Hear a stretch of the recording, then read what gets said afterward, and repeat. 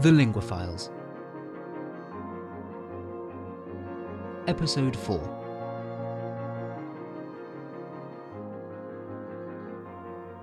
Oh, hi everyone. Look, I think I should probably apologise for my behaviour last episode.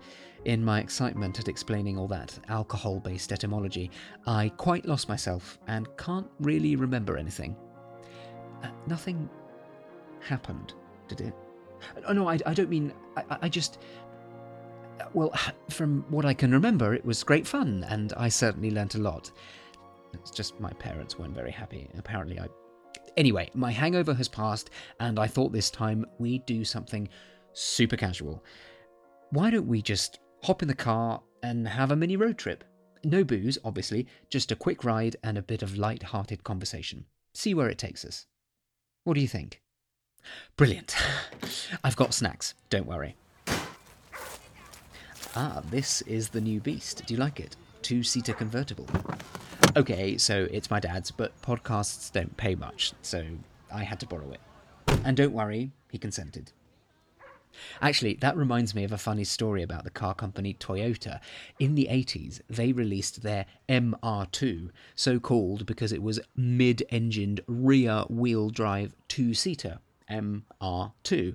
Not the most imaginative, yes, but innocuous enough, right? Well, not if you're French. MR2 in French is pronounced MR2, which together sounds like merde, which is French for shit. The new Toyota shit. Not gonna work in France. So they concluded to simply drop the number 2 from the end. No pun intended. But if you ever find yourself in the French countryside shopping for a 2-seater second-hand Toyota from the 80s, which you may well be, who knows, ask for a Toyota MR without the de. I love a marketing blunder. Maybe that's what we'll talk about this episode. Anyway, any tunes you'd like? Royalty-free, nondescript orchestration, you say? You have quite exquisite taste. What about destination? Any thoughts? Should we just drive? Okay. As we're on the subject of marketing whoopsies with cars, a decade earlier than Toyota's faux pas, the American Motor Company, a giant US car manufacturer, made a similar mistake to Toyota's when in the 1970s they introduced their new 4-door sedan as the AMC Matador. A strong, quote-unquote, masculine name worked well in America. So much so that the car quickly became the preferred vehicle of the police force. Its coupe version competed in NASCAR stock car racing and made several television and big screen appearances. It was the police car in many television shows of the era and even scored a role in a James Bond movie in 1974. However, introducing it to Spanish-speaking consumers was a bit of an issue. The car's name is from the Spanish language itself, matador, being the word used for bullfighter. The matadors of the bullfighting ring are strong, masculine superstars in Spanish culture, so you can see what the car company was thinking. But the word matador literally means killer. So calling a car the AMC Killer, especially at a time when very few safety features were standard in passenger cars and fatal accidents were common, was not going to work well in the Spanish-speaking world. No señores. Right, buckle up. I can assure you this car is 100% safe. How about we take advantage of that convertible and have some fresh air? Oh, sorry. Wait a sec. Sorry, not a good idea. Oh, look at my hair. Oh well, luckily this is a podcast, so you can't see it. But of course you are suspending disbelief and imagining you are in the car with me, so you can kind of see it. Oh my god, existential podcast crisis. Anyway, talking about hair reminds me that it's not only car companies in the USA who failed to do their research. For example, the American hair care giant Clairol named its new curling iron the Mist Stick.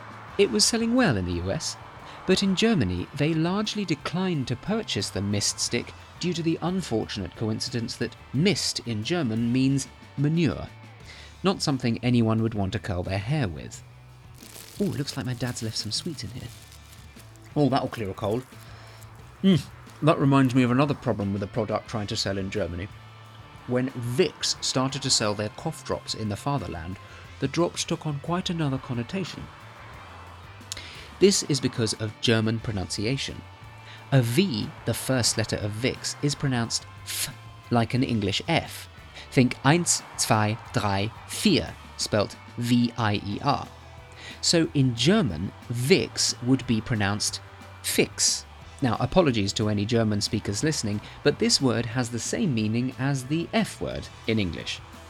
Asking the pharmacist for some fix would prove rather embarrassing in a German Apotheke.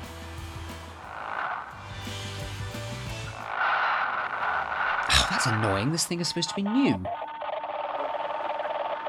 Government officials insist that this Well, at least it's reminded me of yet another cross-lingual blunder. So coincidental. And it's back to French again. In 1988, when I was 2 actually, the British electronics and communications companies Plessey and the General Electric Company, GEC for short, merged. A new name was required for this fresh industrial behemoth, and the initialism GPT for GEC Plessey Telecommunications was decided on. However, in France, the abbreviation GPT is read GPT. If said quickly, GPT also means I farted. What is it with English initialisms not working in French? Can you imagine having to greet unsuspecting customers on the phone contacting the Parisian head office? Bonjour, GPT. Hello, I farted. Goodness, this episode has absolutely gone to pot, hasn't it? I apologise for all these scatological references. It's just imagining the faces of those who hear these in their rudest context for the first time is just priceless. By the way, the word scatology comes from the Greek skatos, meaning dung or feces, and if you've listened to episode 3, you'll know what logy means. That's it, the study of. Well, scatology sounds better than poo studies, I suppose, doesn't it? Enough, sorry, I'm in a puerile mood. Oh, which comes from the Latin puer, meaning boy, so I'm just being immature. I mean, immature. God, I think I need a break.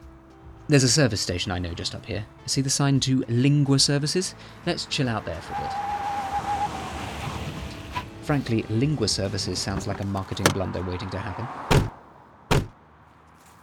Ooh, fast food. Do you want some? It's on me. Go on. Ooh, I'm looking forward to this. Hello. Oh, hey y'all. Welcome to Lingua Services. My name is Brittany. I'll be your waitress for today. What can I get y'all? Hi, Brittany. Goodness, that's not an accent we often hear around these parts. What y'all talking about? Well, I mean, you know, nothing. What can I get y'all? Yes, I shall have meal number 14, please, and whatever my companion fancies. Sure, y'all. Any drinks for all y'all? Thank you, Brittany. Yes. You know what, it's worth mentioning, the term y'all, written Y''ALL, is of course a contraction of you all, used to address more than one person. It's used mostly in the southern states of the US. We have our own version, like you guys, you lot, etc. And in Australia, they sometimes say yous. Other languages don't have this problem, because they have plural forms of you encoded into the language, like French vous and Spanish vosotros. In fact, the word you actually used to be the English plural, the singular being thou. And like tu and vous in French, you was also a formal address. For some reason, everyone decided to be a bit more polite and started calling everyone you, dropping the informal singular thou, so you stuck, as it were. This means we no longer had a way to differentiate between singular and plural you, and modern English speakers have reinvented it. Fascinating, n'est-ce pas? Excuse me, good sir. Wouldst thou require any drinks for vous all? Very clever, Brittany. But back to the totally organic theme for this episode, marketing fails. If simple names like those we've been mentioning can cause such problems, imagine when whole slogans are mistranslated. Oh, the minefield of double entendre, cultural differences and misunderstood references. By the way, double entendre, or double entendre, is never actually used in that way in French. It would literally mean double to understand, which makes no sense. So they say double sens, which means double sense, which makes much more sense. So when we say double entendre, it's nonsensical French. But I digress. The following is an appropriate story, seeing as we're at a fast food joint. Back in 1987, KFC opened its first fried chicken dispensary in Beijing. Everything was going great, except their famous slogan, "Finger licking good," was slightly mistranslated in Mandarin to "eat your fingers off." That's funny, y'all. Isn't it, Brittany? Still, didn't seem to hurt sales, as it's one of the most popular Western food outlets in China. So, any drinks for y'all? We got coffee, tea, cola, Pepsi. Brittany, you're my muse. What? Muse, from Greek mythology. I know what a muse is. I'm a professor of ancient Greek and world mythology at the local university. My God, really? I also happen to love cooking fried food. Hear, hear. Is that a crime? Absolutely not. Good. In Greek mythology, a muse was any of the 9 daughters of Mnemosyne and Zeus, each one dedicated to a different art or science. The name Mnemosyne comes from the Greek word mneme, meaning memory, which was seen as the source of invention to the ancient Greeks. And, did y'all know, that's where we get our word mnemonic from, which is a way of remembering something. So, muse. I am your muse, your source of invention. Now, drink? Wow, you're a marvel. I know. But yes, my muse, because you mentioned Pepsi. That made me remember. They also had some rather unfortunate marketing consequences in China. In Chinese, their slogan, "Come alive with the Pepsi generation," actually promised to bring their ancestors back from the dead. Now, that is some serious pep. Can't mention Pepsi without talking about Coca-Cola. Their story in China is slightly more successful than Pepsi's, but only slightly. They made their best efforts to find the most appropriate Chinese symbols or characters to find what sounded closest to Coca-Cola when read out loud. And they found a phonetic equivalent, ke kou ke le, the first part of which, ke kou, means tasty. At last, an interlingual triumph. Well, it was until local store owners started to make up their own signs in their own dialects and characters, and the translations started to slip, resulting in rather warped slogans as "bite the wax tadpole" or "female horse stuffed with wax." So even though Coke had actually done everything right, Chinese whispers got the better of it. Sir, if you don't decide on a drink soon, I'm going to choose one for you. Professor Brittany, I'm so sorry. I'm an absolute liability. I know it's just... Well, I'm doing a podcast, you see, and actually, you might be interested. Drinks, sir. Yes, a latte and whatever my companion is having, please. Please take this ticket, sir, and wait for your number to be called. Thanks, Brittany. And sorry. Uh-huh. What's this podcast called? The Linguophiles. What? This place is called the Lingua Services. You know that? Yes, complete coincidence, I assure you. Right. Here's your ticket. Thank you. Oh dear, I do ramble on sometimes. What a fascinating lady. Right, shall we have a wander? I want to check the bargains in the shop. I've been looking for one of those car handheld vacuum things, you know? Let's see. Oh, there we go. What, 75 quid? That sucks. Haha, vacuum, that sucks. Get it? Punny. You know that actually happened, don't you, Seamless? With the Swedish manufacturer Electrolux. They decided to brag about the powerful suction their machines are capable of. "Nothing sucks like Electrolux," they advertised. Unfortunately, they were unaware that in 1960s America, the word suck had become street slang for lousy. I think I'll just grab a pen for the car instead. And talking of pens, Parker tried to translate the slogan, "It won't leak into your pocket and embarrass you," into Spanish, to be marketed in Mexico. Do you remember the first episode of The Linguophiles about false friends? Well, you might recall that I mentioned that the word embarazada in Spanish does not mean embarrassed, but in fact, pregnant. So Parker Penn's slogan in Mexico read, "It won't leak into your pocket and make you pregnant." I don't think that's an unreasonable expectation from a pen, do you? Oh, I wonder when our food will be ready.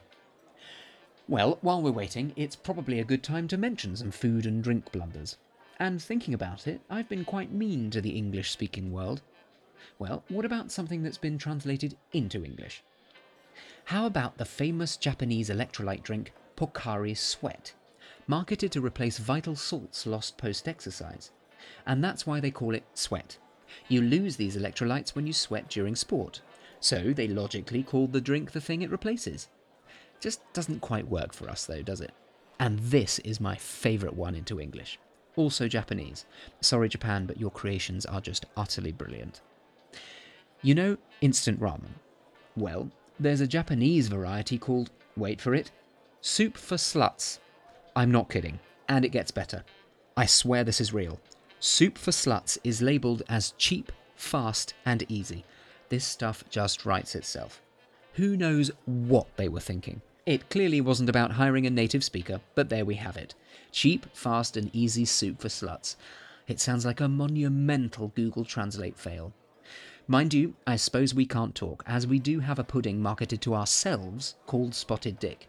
Although the origin of the dick part of the name comes from the same root as dough, and just meant pudding. But it's still a name that makes people titter today. It's also really tasty with custard. Ooh, all that talk of food has made me famished. Ticket number 58. Ah, excellent timing. Thank you, Brittany. You truly are an inspiration. That was ridiculous. Let's take this back to the car, shall we?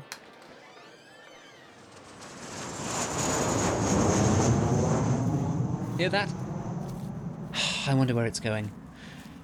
Wouldn't you just love to be jet-setting off somewhere right now? That reminds me of a good one from the American carrier Braniff Airlines from 1987. They started to advertise their newly reupholstered aeroplane seats with the catchy slogan, "Fly in leather."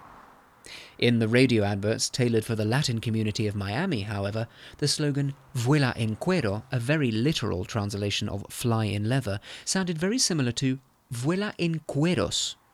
Now, this S can sound quite soft as to almost disappear in some Spanish accents, which would have made it sound very similar to the intended version, but in fact means fly naked. Some people suggested it was an international mistake, some sort of pre-internet era attempt at a viral ad campaign. But Braniff confirmed that the mistake was not intentional. Brings a whole new dimension to the Mile High Club. Right, I'm just going to fill the beast up before we get back in.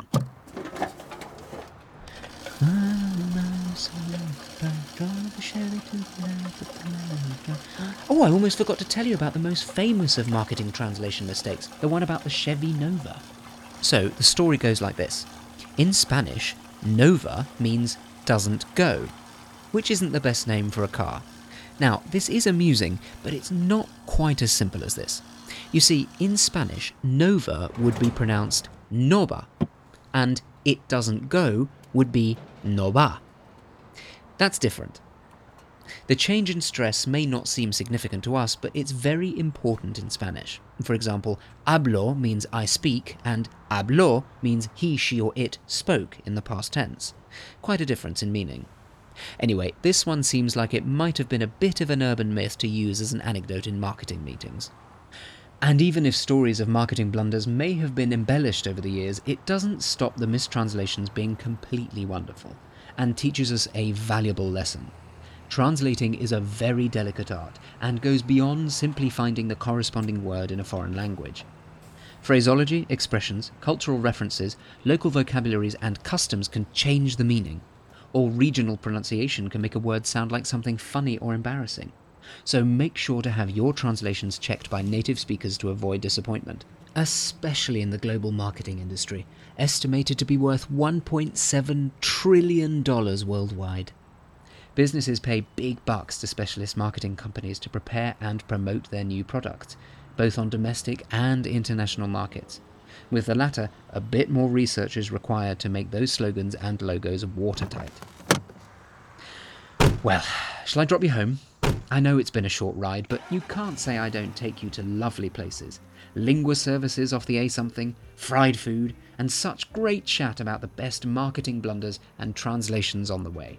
And of course, Professor Brittany. Oh, I'll just shout au revoir. Thanks, Brittany! Thanks, y'all! What a hero. I'd say this was a perfect way to spend a Thursday, Friday, Saturday, Sunday, Monday, Tuesday, or Wednesday, depending on when you're listening to it. Do you think Brittany would like to head out with us on our next bar crawl? We can order a can of Pocari Sweat, or maybe some Diet Bite the Wax tadpole. But if there's anything we've learned today, it's that Soup for Sluts is cheap, fast and easy, and pens should not make you pregnant. And if that's all you've got from today's episode, I'd say that was worth it. Come on then, let's take you home. I hope you've enjoyed today's episode. If you like the series, spread the word, find us on our Facebook page, and don't forget to subscribe on your favourite podcast app. See you next time for episode 5 of The Lingua Files.